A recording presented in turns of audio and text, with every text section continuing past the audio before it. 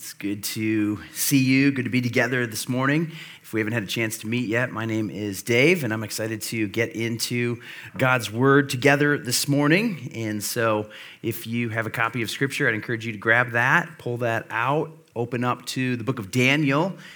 We've been walking through this series together, and we are now in our 6th week. It's easy to tell which week we're in because we've been doing a chapter a week. So we're making good progress, good time. The way that, the book of Daniel is kind of laid out is each of those chapters, especially in the first 6 chapters, kind of contain just a specific story and a specific message and a specific theme. But overall, what we've been seeing as we've been walking through the book of Daniel has been, what does it mean, what does it look like to shine in the darkness? The darkness that Daniel and his friends experienced was when he was taken into exile, dragged hundreds of miles away from home, and forced to sort of conform and fit into this culture, which was Babylon. And Babylon, we said at the very first week, is not just, it was a real empire, it was existing in history, but it represents oftentimes in Scripture a spirit of darkness and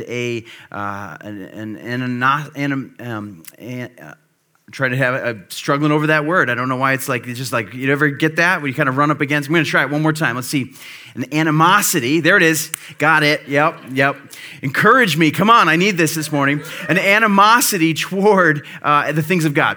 Right? That's what Babylon is. And so we're seeing Daniel live out his faith, his trust in the living, true God in the midst of this dark empire. And what it is for us is it's a great example of what does it mean not just to sort of exist and kind of maintain status quo or sort of put your head down and kind of barely make it through, but rather what does it look like to thrive in Babylon?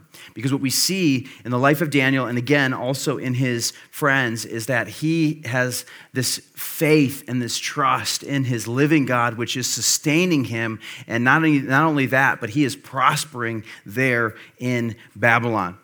And so many times, in so many ways, I think we can relate, and we feel like we are living in a time and an age and a place where there is a spirit of darkness, where there is an animosity. See, I got it. An animosity toward the things of God and toward His truth and His ways and all of that. And so the questions that we're often asking are similar. We have not been kind of dragged from our home hundreds of miles away, but we know that this place is not our home. And so here we are, and more than just kind of putting our head down, trying to make it through, more than just kind of maintaining some sort of pattern of status quo, but can we actually thrive here? And can we live out the truths that God has called us to?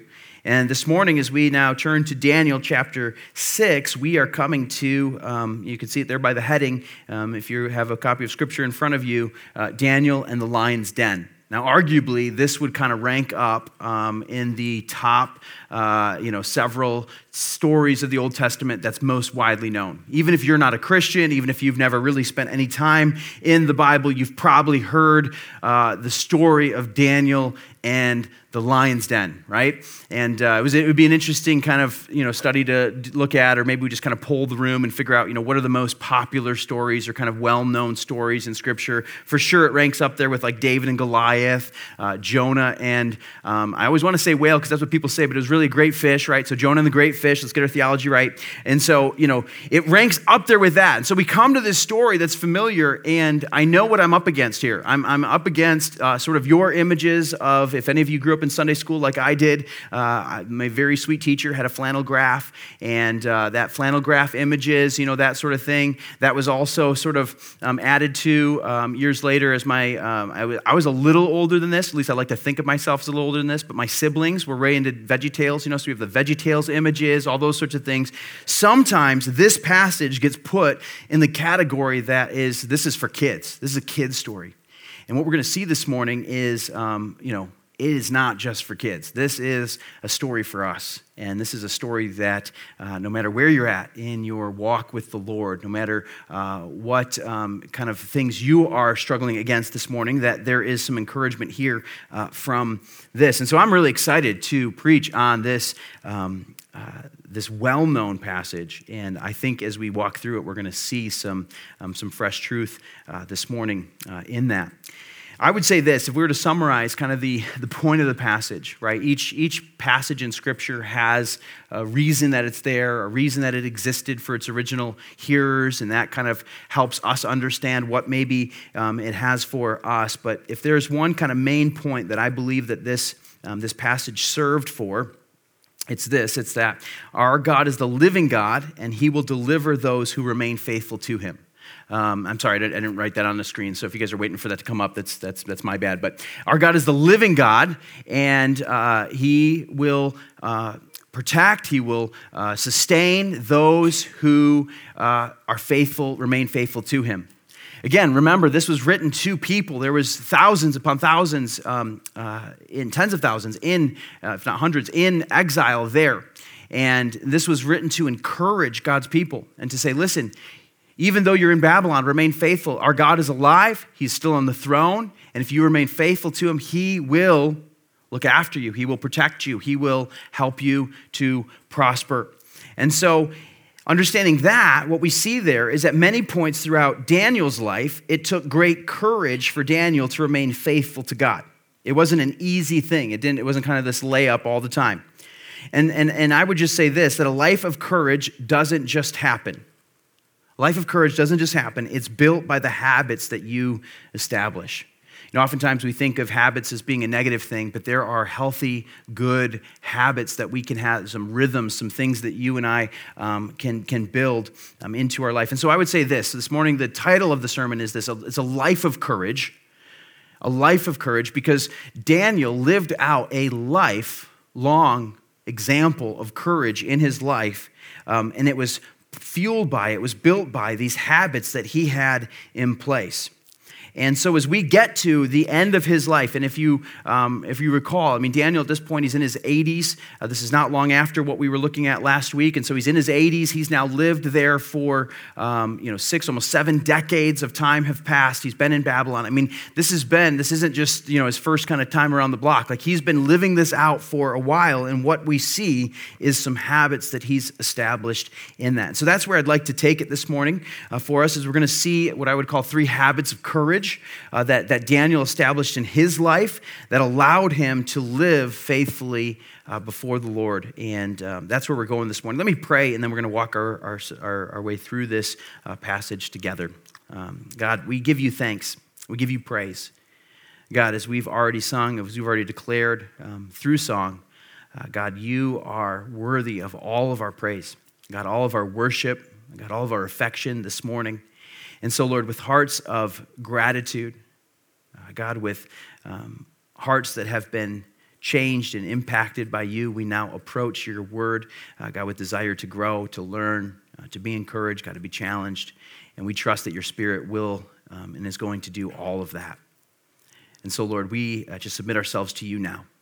God, we ask that you would teach us through your word. God, these are your words for us, not just written for those that originally heard it, but God, this is written for us as well. And so, Lord, would you teach us now? We pray this in the name of your Son, Jesus. Amen. Amen.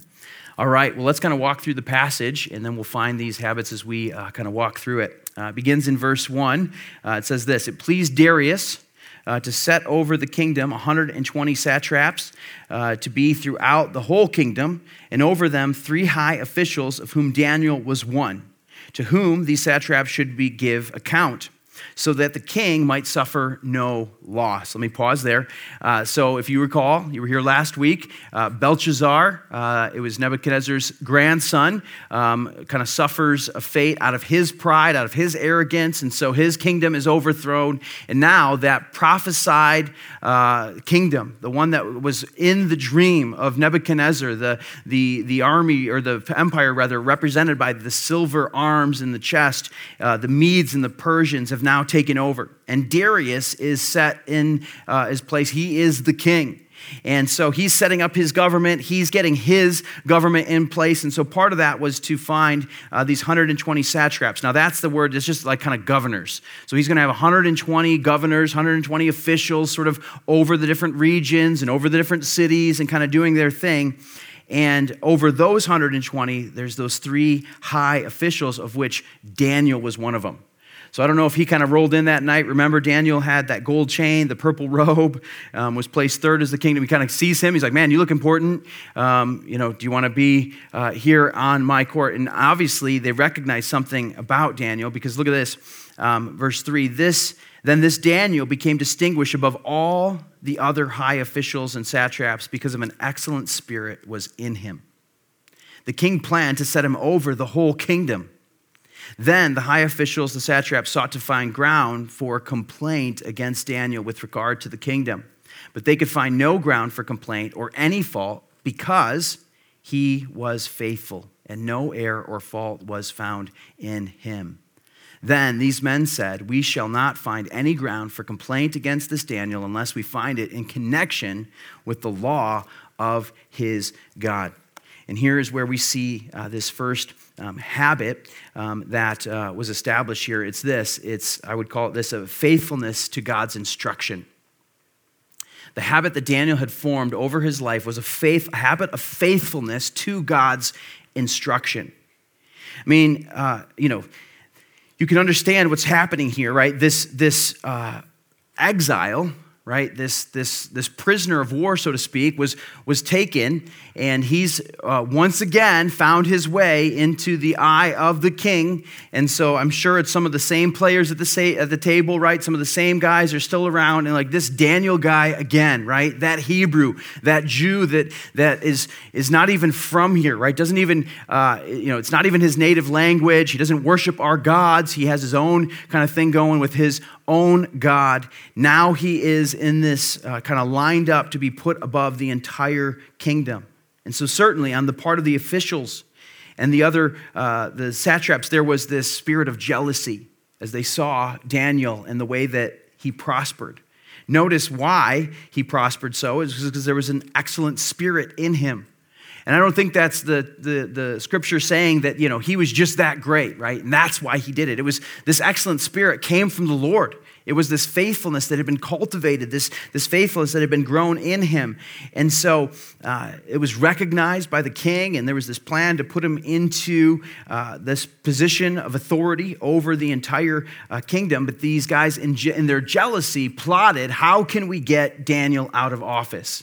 And I don't know about you, but it feels like, those smear kind of campaign ads, like we just all love, right? Don't we all love it when election season ends, right? Because then all those commercials go away, right? But it's all these commercials where it's like, it's always the same thing. It's like that black and white sort of image. They find the worst like possible picture of the candidate, and it's kind of like, he doesn't like, he does. It's like all this stuff just kind of going against. They're trying to do that, right? They've got the ad campaign picked out. They know who's doing the voiceover. They have the whole idea, but then they're like, well, what's the content, right? What are we going to put in the commercial? And they're like, we can't find anything, right? There's nothing that's going to make it, that's going to stick to him.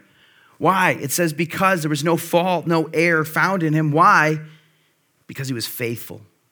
If you write in your Bible, I hope you do, underline that word there, or that little phrase there, because he was faithful and no error or fault was found in him. It's because he was faithful, because of his faithfulness, that they were not able to find this fault or ground for complaint that would be able to move him out of office. In fact, what they said was, the only way that we're going to do this is if we can get it somehow in connection to the law of his God. What an amazing thing to be said about you, right? That the only error that we can find is if we can somehow frame it against his God, because we know every time he's going to choose his God. Like, this is the only way that we're going to find any sort of wrongdoing here in our eyes, right, is if it goes against the law of his God. And I think what we have to recognize here, again, Daniel being in his late 80s, now living out decades and decades in this foreign context, in this hostile and dark environment, this is the result of a decision that he made when he was like 14 years old. Do you remember all the way back in chapter 1, the first week in this series? It says this, it says, Daniel resolved not to defile himself before the other gods. He wasn't going to defile himself before his God by subjecting himself in worship or by eating these foods, right, that he was going to put himself in there. But he made a choice that he would not be defiled. And that choice has then set the trajectory of his life, and he has remained faithful to that decision time and time and time and time again.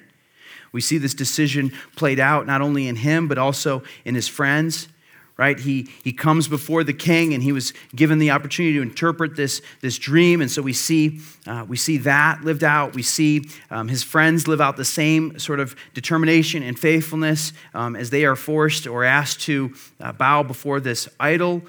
We see, as Daniel's interpreting the other dream, that he is not timid and not afraid to speak the truth of God. We see him before Belshazzar, same sort of just the purity that was in his life that is just evident for all to display. There was a life of faithfulness. And I think all of us in this room here this morning would say, yeah, that we would that something similar, we would desire that something similar would be said of us. Right? That we too would be a life that was marked by faithfulness. I mean, that would be an amazing thing to be said at the end of your life. He was a faithful man. She was a faithful woman, faithful to her God, faithful to his God, faithful to his commitments, faithful to his family, faithful to the church, faithful to all who he came in contact with. There was a faithfulness about him. And so I think the question hopefully should come then, okay, if we desire this, how do we cultivate the spirit of faithfulness? How do we establish a habit of faithfulness? Well, first off, I think we have to understand, where does faithfulness come from? And my hope is that you think about, okay, well, where else do we hear about faithfulness? What else is there a teaching on faithfulness? If you can recall or think about the fruit of the Spirit, right? It talks about the fruit of the Spirit. There's love, joy, peace, patience, goodness, faithfulness, gentleness, self-control. It's a result of walking in step with the Spirit. And so this isn't something that Daniel just sort of resolved in his heart to do. He set kind of a particular schedule or calendar around his days, and then that's what kind of bred this faithfulness. It was really a result of walking in step with his God. And so the Spirit of God was at work in him, and the Spirit of God was cultivating this faithfulness inside of him, and he was the one who was producing this. It was God that was giving him this faithfulness. That's what this excellent spirit that was in him. It was even recognized by those outside. An excellent spirit was in him. It was faithfulness. And I think there's some things, right, some building blocks that God has given us to help us handle God's instruction, to help cultivate this spirit of faithfulness, or this fruit of faithfulness from the Spirit. And I think there's some of the things that we know we're not surprised by, right? I find myself, do we talk about this again? Do we say this again? And I think, yes, we need to say it again because we need to be reminded, right? Where is this cultivated? How does the Spirit grow this in us? I think some of it comes from the time and study of God's Word. Time of study in God's Word. But let me expand upon that. When I say that, hey, we need to spend time studying God's Word, it's not about like I need to get down and I need to have, X amount of times or kind of cover X amount of pages and just, get my eyeballs on this thing. Can I just maybe reframe that for us a little bit? The time in God's Word is a chance to spend in relationship with our living God. Right? So as we open up God's Word, we are asking the question, God, what do you have for me today? What do you want to teach me today? And I would just encourage you, one of the things, if you just want one handle that you can look for in God's Word, just ask the question, God, what do you want to teach me about yourself today? So as you open up God's Word, you can see some things about God and his character and who he is and what he's done. And so just look for that. Sometimes, again, I think we get so bogged down, we lose vision of what it actually is, why we're studying God's Word. We're not just trying to, kind of be able to connect all the dots or memorize all the names, or, man, if you can, recite the genealogy, that's found at the beginning of Matthew or something like that, but it doesn't actually mean anything, then you've missed the point. The point is that this Word is a chance for us to hear from, to interact with, to respond to the living God. That's why he's given us his Word. And so time in his Word is where the Spirit cultivates that.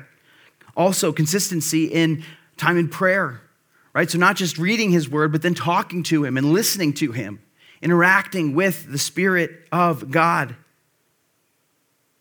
We spend time, again, in relationship. That's the thing that's happening there. There's a giving of ourselves and a submitting to him as we spend time in prayer. And then a faithfulness to do and respond to the things that he said. There's lots of ways we could take this way, but you see here, Daniel resolved in his heart not to defile. He set up this standard that he was not going to succumb to temptation in his life. And so he fled from the temptation to question or to, go against the instruction that God has said. And then there was encouragement from the community. Right from the beginning, I love that it's not just Daniel, but it's Daniel and his friends. Right? We don't see them in this chapter. I don't know if they've died. I don't know if they've gone away, but they're not referenced here. We don't hear from them again. But clearly, early on, that was a huge part of that, was that, hey, we're doing this together. I don't know what all those other guys are doing, but the four of us, we're doing this. This is what we're doing. And there's this encouragement that came from the community of God. See, these are all building blocks that I think the Spirit uses to cultivate this. It's a fruit of the Spirit. So as we walk in the step of the Spirit, we use the building blocks, we use some of these tools that God has given us, then it cultivates this life of faithfulness. Listen, church, would it be said of us that the only way that someone's going to find an error or find fault in us is if it's in relationship to our God?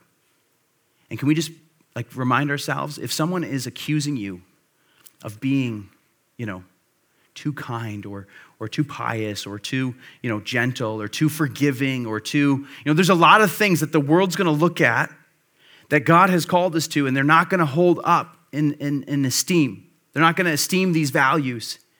And so would those be things that we don't feel like, man, what's wrong with me? Why would I do that? No, if God's called us to it, then that should be the things that maybe, those are going to be things that people are going to sling at us.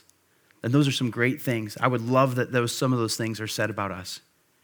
Some people have come into our church and they've made the decision, hey, I don't know if it's for me. And I'll often follow up and say, hey, why? Did we drop the ball? Did we, any way that we could have served you better, something like that. But every once in a while I hear, the accusation, well, you guys are just a little too serious about your faith. Or it's a little intense, into God's word. Or a little, and it's okay, yeah. You know what? We are. We certainly are. And we're not going to apologize for that. And many of you, that's the reason that you're here, is because we are serious about our love for the Lord, and we are serious about our love for his word, and we want to authentically live out our faith in our life. And so there are going to be people, I recognize this, that are going to come in. They're going to be like, it's just a little too much for me. I want to go somewhere where it's a little softer, a little gentler, a little, whatever. And it's okay, that's fine. Because that's something that the Lord has called us to. And so if that's the error, if that's the fault that's found in us, would the same be said of you at your workplace, by your neighbors, by your friends?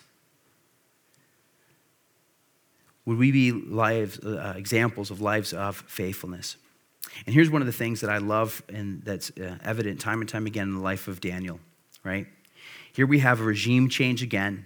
Here we have a new king is on the throne, but who's on the throne in the view of David or in the view of Daniel?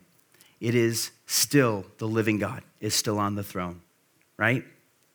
When they arrive in Babylon, God is still on the throne.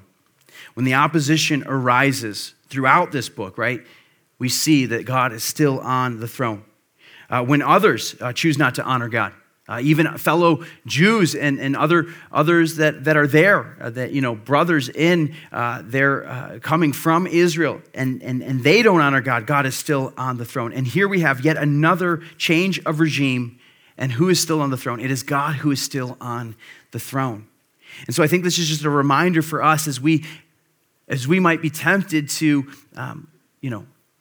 move from a place of faithfulness to God's instruction, right? Is that really what God has called us to? Or is that really what God is saying here? I would just say to us, similarly, when our society rejects the truths of Scripture, God is still on the throne, right? When the other churches begin to cave to the pressures of culture, which we are seeing happen more and more frequently, I would say this, that God is still on the throne. And when it feels like nobody else around us cares about the things of God, God is still on the throne. His kingdom is not subject to our response to it. He is on the throne no matter what. And that is what we are seeing here. So Daniel, yet again, is living faithfully before his Lord. It's a habit that he's established in his life. Let's continue on, verse 6. It says this, and these high officials and satraps came by agreement to the king and said to him, O King Darius, live forever. All the high officials of the kingdom and prefects and satraps and counselors and the governors are agreed that the king should establish an ordinance and enforce an injunction that whoever makes petition to any god or man for 30 days except you, O king, shall be cast into the den of lions. Now, O king, establish the injunction, sign the document so that it cannot be changed according to the law of the Medes and Persians, which cannot be revoked. Therefore, King Darius signed the document and the injunction. Here's what's going on. They said, the only way we're going to get Daniel is if we can do something against his God. And so they came up with this plan where they go to Darius, they go to the king, buttering him up. Oh, king, live forever, right? You are great. You're amazing. You're establishing this new kingdom. Hey, we got a great way for everyone to get on board with you as king. How about this? What if for 30 days, people pray only to you? And the king's like, I kind of like that, right? Like, that sounds good.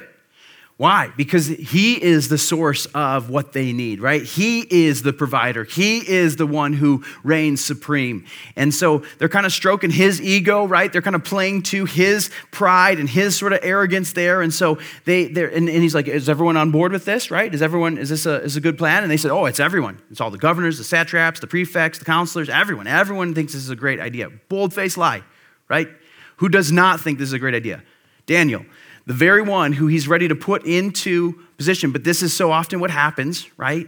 Like when our pride comes into view, what did we say last week? That our thinking is clouded when we minimize the dangers of sin. And so here he is. He's like, he likes this plan. And so he doesn't see that, oh, wait, who's missing here? Where's Daniel, my highest official, the one that I trust the most? He's noticeably absent from it. But hey, if you're saying he's on board, I'm going to believe you. And so they're like, well, let's get this done. Sign this thing. And just a kind of word on that, the reason that there was this law in place, this injunction in place, that this law could not be changed, was to kind of keep kings from making just sort of laws kind of willy-nilly, just kind of like, kind of having a bad day, kind of wake up on the wrong side of the bed and just sort of feeling off. And they're like, you know what, I'm going to put this law into place, and then they kind of like make a law, change it, make a law, change it. It's like, no, if you're going to make a law, it's got to stick. And so this needs to stay. You can't undo it, which is so ironic when you think about it, right? Like here the king is trying to prove his supremacy, his authority over all things, yet he's subject to this law that he can't change. Like I just find the irony of that here, like he signs this and then it can't be revoked. Like, aren't you king? Can't you change it? Nope. This is the law of the Medes and the Persians. I cannot change this. Okay, so King Darius, he signs the document and the injunction. Notice what happens next. When Daniel, verse 10, knew that the document had been signed, right? So not out of ignorance. He knew full well what the document said, what the law now was. What did he do? He went to his house where he had windows in his upper chamber open toward Jerusalem, and he got down on his knees 3 times a day and prayed and gave thanks before the Lord as he had done previously. For Daniel, this law changed nothing. Then these men came by agreement, found Daniel making petition and plea before his God. This is like the easiest stakeout ever, okay? Like Daniel 3 times a day, same time, same place, same way, open window, not hiding it. And so they're like, oh, we're going to get him. It's like, yeah, you're going to get him. He's like right there. It's not even hard. So they make this agreement. They find Daniel making petition and plea before God against the law, right? They came near and they said to the king concerning the injunction, here's the trap, O king, did you not sign an injunction that anyone who makes petition to any god or man within 30 days except to you, O king, shall be cast into the den of lions? The king answered, yep. And verse 13, they said before the king, Daniel is one of those exiles of Judah. He pays no attention to you, O king, or the injunction that you have signed, but makes petition 3 times a day. A little different reaction from the king than maybe they expected. But verse 14, the king, when he heard these words, was much distressed. And he set his mind to deliver Daniel. He's like, I made a huge mistake, right? He labored until the sun went down to rescue him. And these men came by agreement to the king and said to the king, know, O king, that it is the law of the Medes and Persians that no injunction or ordinance that the king established can be changed. He's like, you're stuck, king. This is going to happen. Whether you want it to or not, this is going to happen. So the king's distressed. He's like, I can't believe I did this. Can't believe I fell into this trap. but my hands are tied. And for all the day, tried to see if there's some way to undo it, and he could not. Now, here's where we see, in Daniel's response here, this is where we see, I believe, the second habit that leads to courage, right? And it's this. It's a submissiveness to God's plans. A submissiveness to God's plans. What do I mean by that? Well, I think we see this habit come out in the prayers that Daniel is praying. Because let's just kind of go back. What happens here? Verse 10, he went to his house where he had his windows in the upper chamber open toward Jerusalem, and he got down on his knees 3 times a day and prayed. What did he pray? He gave thanks before his God. And what does it say? As he had done previously. Daniel had established this rhythm and this habit of praying 3 times a day toward Jerusalem.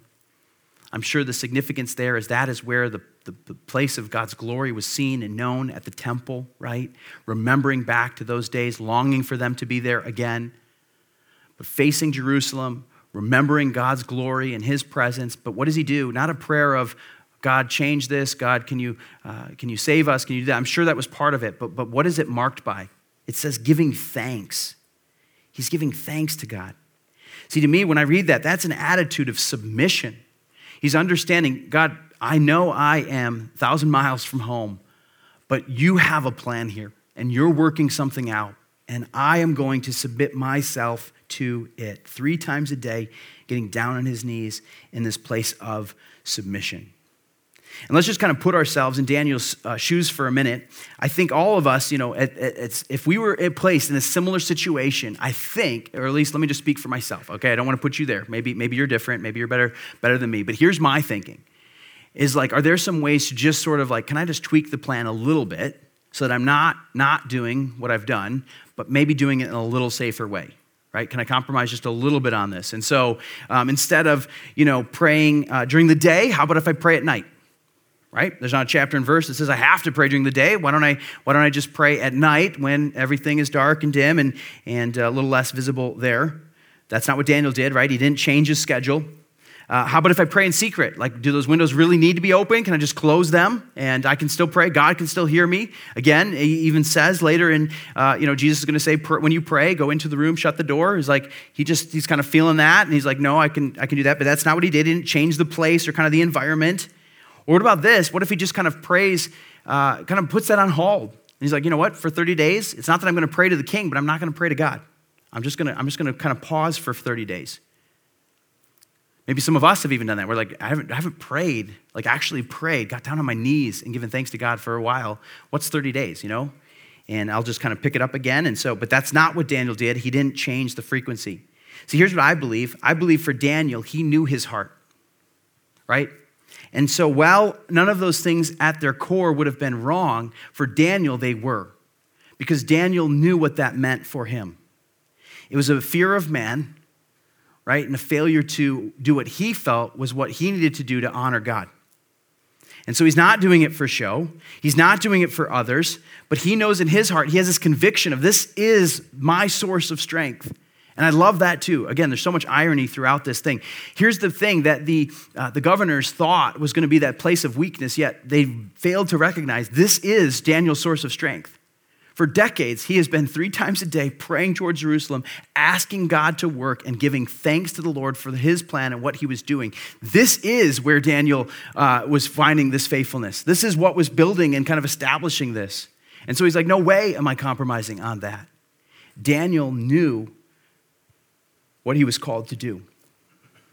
And I'm sure his mind went back to those friends all those years before, right? Where they were forced or commanded to bow before the king's statue in worship of this king and worship of this God, and they refused.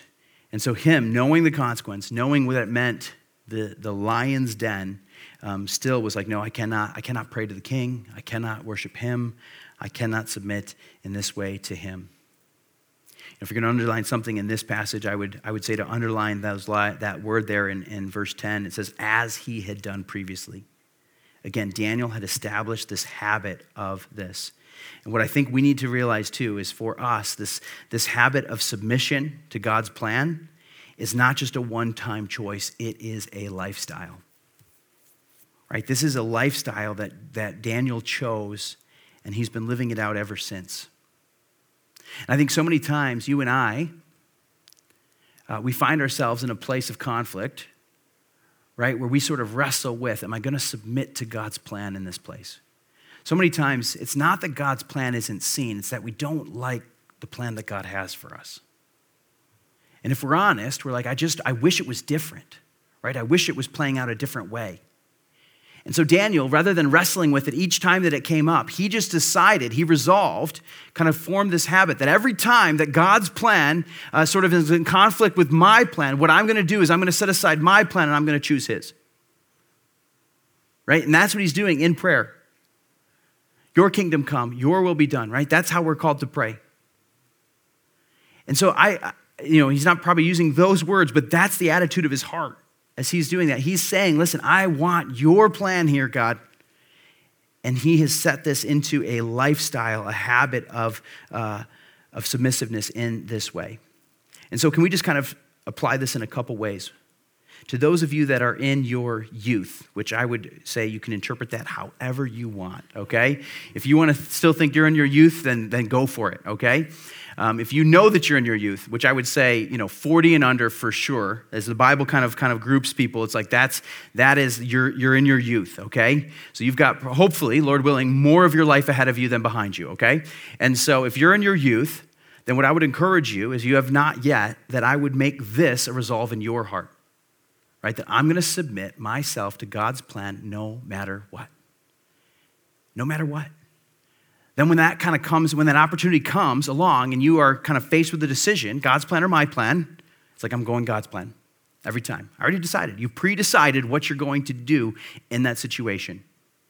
Man, does anyone remember Blockbuster? I know I'm talking to the youth, but so you may not. So Blockbuster was this place where you would actually go to a physical location. You'd get in your car, you'd drive there, and then you'd get a physical copy of a movie that you wanted to watch. Then you'd take that home, you'd put it into a device, and it would play on your TV screen, okay? And we're not talking any massive, big screen. We're talking a little kind of square sort of, pre-DVD. It was like you'd get that tape, and it was, you hope that the person would be kind and rewind, and you didn't have to start off your movie night with that. Remember what a hassle that was? Anyone have those rewinders? A specific device just for rewinding VHS. It's like it was faster, and then it didn't, kind of wear and tear on your we can digress and talk about all of that. But here's what I remember.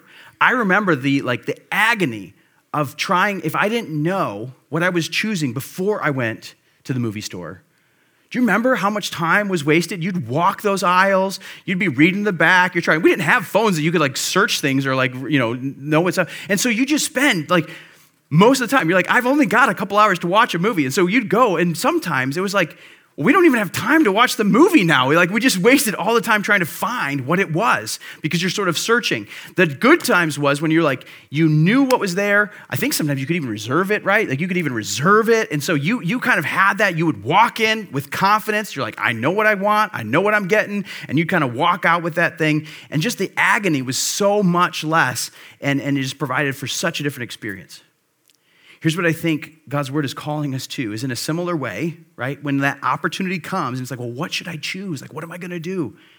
You can decide today of what you're going to choose for the rest of your life. And so if you're in your youth, this is a decision you can make now. And those of you that are in your, let's say, seasoned years, or, you're in your wisdom, right? And I would say to those of you, let's say 40 and up, you get the choice here to one of two things. One, you can continue the resolve that maybe, hopefully, you made all those years before, right? Would you double down again and say, yes, that's still the plan? Because I've watched and I've seen people live lives of faithfulness for 20, 30, 40 years, and then toward the end kind of make some turns or some drift and kind of walk away from these things. But you have the chance to re-resolve that you're going to do that, or Maybe you've never resolved anything like that before, and today would be the day that you're going to count on the new mercies of God, right? That there can be a new chapter written on the rest of your days.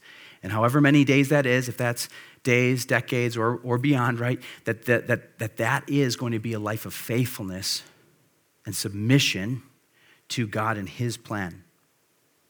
And I believe prayer is a huge part of that.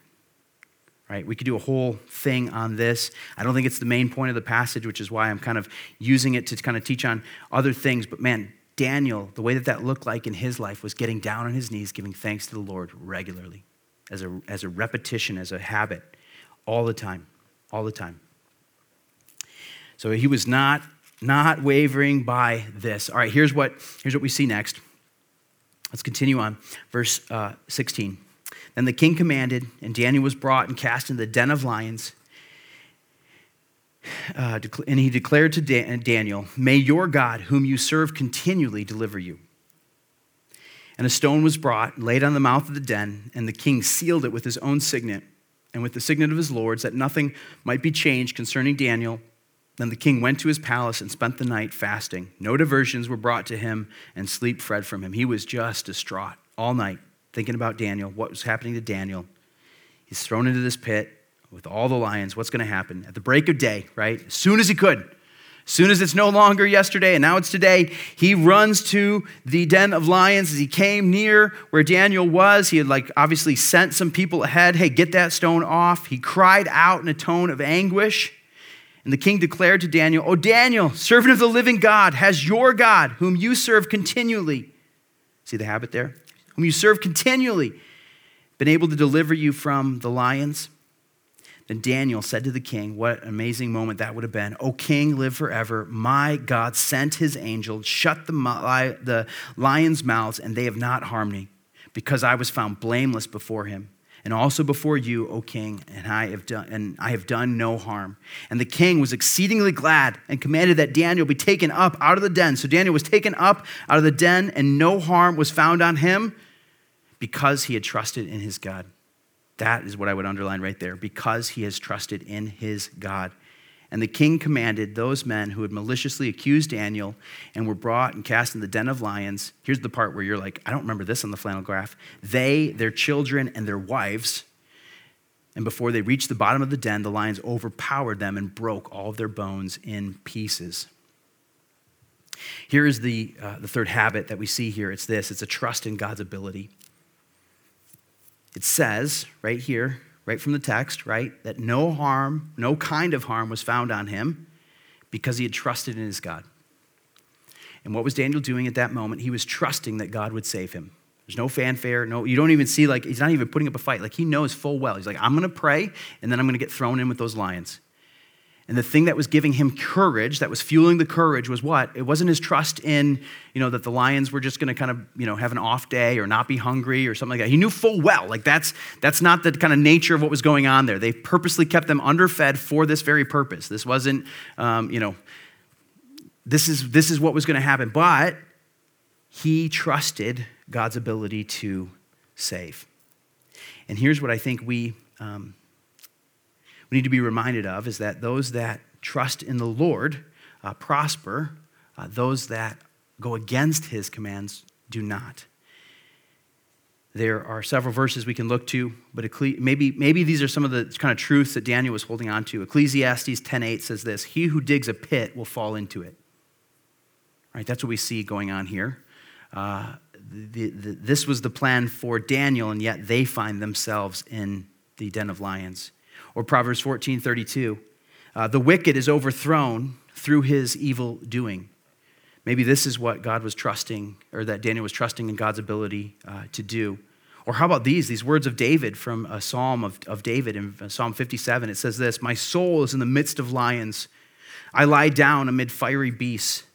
The children of man, whose teeth are spears and arrows, whose tongues are sharp swords, be exalted, O God, above the heavens. Let your glory be over all the earth.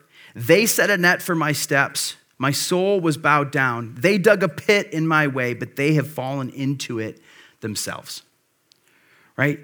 Daniel was trusting in God's ability to get his thing done. And I would acknowledge, one of the things, let me just kind kind of side note, point this out. It is hard to read about the families being thrown in with them. Like some of us were like, man, that's bad. And it is bad, okay? When scripture reports on that kind of stuff or includes that stuff, it's not condoning it or saying that's like what was, due them. In fact, Deuteronomy 24:16 prohibits the death of fathers for the sins of children or the death of children for the sins of their father, all right? So that's not in here to kind of celebrate, yes, the wives and the kids too, right? That's not the point. But what it's showing is, man, this is how twisted and wicked this is, that this king, he felt that even that, and maybe it was self-protection, right? Doesn't want one of the kids to grow up and kind of avenge their dad, and so he's going to kind of get it all done right there, and that's kind of what's going on. But I think it's also in there to show that this wasn't that the lions couldn't do it, or they weren't hungry, right? Immediately this happens. But it is a reminder that these choices that these men made not only affected them, but it did affect their children and their wives. You see the result of sin. And what's happening at the opposite side is Daniel is protected and saved. Why? Because he trusted his God. And you see that King Darius recognized this. Look at it. He wrote to the peoples and the nations and the language that dwell in all the earth. He says, peace be multiplied to you. I make a decree in my royal dominion over my royal dominion. People are to tremble in fear before the God of Daniel. And look at this song that he writes here. He says, for he is a living God, enduring forever. His kingdom shall never be destroyed. His dominion shall be to the end. He delivers and rescues. He works signs and wonders in heaven and on earth. He who has saved Daniel from the power of the lions. This is out of the mouth of a pagan king, understanding and recognizing that the living God is on the throne. And what does it say here? So Daniel prospered during the reign of Darius and the reign of Cyrus the Persian. He continued to be protected and blessed by the Lord for his faithfulness. And I would just say this, church, listen, we're talking about trust. Trust leads to courage. Again, there's probably a ton of prayer, as we saw, accompanying this, right? But if we trust God, it leads to greater courage in our lives. And so if you want greater courage, I would encourage you, it's not just that you kind of like muster up this courage kind of to be able to do brave things, but it comes from a trust in God's ability. Similarly, I think in that there should be prayer because if we kind of opposite of trust, maybe we would say is sort of pride, kind of like rather than trusting in God, kind of pride, trust in myself, that leads to prayerlessness. A huge indicator of pride in your life or sort of a lack of trust in God would be a lack of prayer in your life. If you trust in God's ability and his willingness to do things, right, and not in your own, then that's going to lead toward greater prayer. I think that's one of the things, one of the indicators that we can see in the life of Daniel is that there was a huge piece of trust. He knew that he couldn't do it, and so he goes to God in prayer. We see this way back again in chapter 1. What do when they have this opportunity before the king and the dream? And they go and they pray. It's trusting in God and his ability. And we see here, we can be reminded of this truth that Daniel prospered as a result of God's faithfulness. And I think this is a truth that God's word teaches us is that God's people prosper when they are faithful to him. Now, some of us, we hear that word and we're like, wait, prosper? We're talking prosperity gospel here? Is that what we're saying now? Yeah, for sure. We actually are. We're talking about prosperity. But here's the thing. We need a better definition of prosperity, right? So many times prosperity, as we use it today or is often thrown around, is like dollar signs associated to it. I'm not sure that that's the best prosperity that we all are going after. What I'm saying when I say prosper is I mean there is peace, there is contentment, there is purpose, there is fulfillment, there is joy. I'm telling you, some of the most prosperous people I have ever met in my entire life are in the rural countryside of the little country of Eswatini. So you don't even know where that is. It's surrounded by South Africa, kind of far southern part of Africa. I've been in the rural countryside with people that have next to nothing by our standards. And they're some of the most joyous, content, like I just want to hang out with them because they have something that I don't have. There's this prosperity because they are faithfully living out their life before God. And even though they have nothing, they are so, so content. And when I look around and I see all the things that we have, right? All the stuff, all the bling, all the swag, all the like whatever. And what are we? We want more. We're chasing after other things. There's not this peace, this contentment, this joy that comes. When you are faithful to the Lord, there is a prosperity that comes, and it's in the form of that contentment, that joy, that grounding that Daniel had. And it says here that he prospered during the reign. For Daniel, that meant positions of authority and power. God used him in that way. It doesn't guarantee that you're going to get the promotion, right? But it's going to mean that God's going to take care of you. And he's going to provide for your needs. And he's going to use you in a way that is in line with your gifting and your calling and all of these things. That is the promise that God has for us in his word. He did this in the life of Daniel. He wants to do this here. And Daniel stands along, again, we have so many stories where we see the people of God choosing brave things. Right? Noah built a boat in the middle of like nowhere, far from any major bodies of water, trusting that God would send the rains as he had said. Right? Moses leads like 1 million people to a river that they had no means of crossing, just trusting that God would provide a way. Joshua, like for days, walked around a city. That was his attempt to, or what he was doing, following, trusting this courage that was coming. David walked out with no armor, just 5 stones, trusting that God was going to provide a way. We see this time and time again. Shadrach, Meshach, and Abednego stay standing. Everyone else is bowing, trusting that God's going to save them from the fire. Right? We see this over and over and over again. So I would just say to you, listen, I don't know what you stand up against, but when you put yourself in a place of trusting in God's ability to do it, following his instruction and his way, that he has the power to do abundantly more than we might ever expect. Right? He shut the mouths of the lions. He protected Daniel. And can we just end with this? I believe that each of these habits were formed out of a belief in God and who he is. And so if you and I want to build habits, I think they are best formed out of our beliefs. And so let me show you what I mean by this. The habit of faithfulness that we saw, the first one that we looked at in Daniel, I believe it's this. It was formed out of a belief in God's wisdom, right? That Daniel was faithful before the Lord because he believed that God was wise and that his way was best, right? That his instruction was correct and right and was going to get him to the place that he ultimately wanted to go, right? He believed in God's wisdom. The habit of submissiveness, right, comes from a belief in God's care. It's easy to submit yourself to someone who has your best interest in mind, right, who has the ability to care for you and watch over you. That's a very easy place to submit to in that place. And so belief in God's care for him. And lastly, that trust, it comes in a belief in God's power, right, that he can close the mouths of lions. He can work a miracle in this situation. And so by believing in God's power, then that allowed him to trust in his God. And so listen, church, I think, again, it'd be easy to walk out of or walk away from a sermon like this and be like, man, I gotta form some habits, right? I gotta get some routines down. I gotta get some things down. Or maybe, we're in that category where I think Pastor called me old today, right? It's too late for me. How do I do this? Listen, if you want to start forming some habits, I would look at the beliefs. Look at the beliefs that fuel these habits. What do you believe about your God? Because if you believe these things, then it's easy to get it done, right? I believe if I don't brush my teeth, they're going to fall out and I'm not going to have them someday. So I brush my teeth regularly. Flossing, I'll be honest, I'm not the best at that, right? I don't believe that it's going, I know we got Dennis in the room, okay. I know that it does, but I don't, honestly, in my heart, I don't believe that it's going to make that big of a difference, and so I don't do it, right? But I do believe that I have to brush, and so I'm doing that, and I know I'm trying to get that flossing down, but that's the same thing, right? If you believe in God and his power, then you will respond in trust to him in these situations. Listen, church, this is what we've called. This is what we've been called to. This is the example that we've been given, and this is God's truth for us this morning. Let's pray and get ready to respond to him.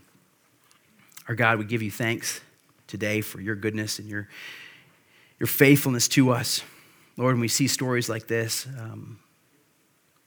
God, in so many ways, this situation is so different than anything that we are facing.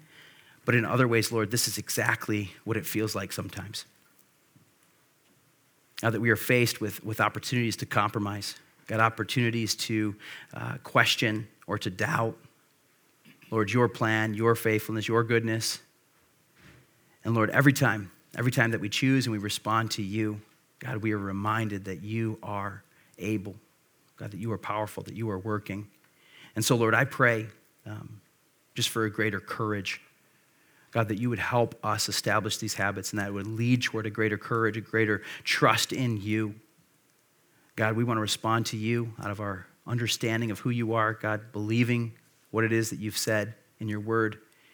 And so, Lord, we look to you, we respond to you, and we do this in the name of your Son, Jesus. Amen.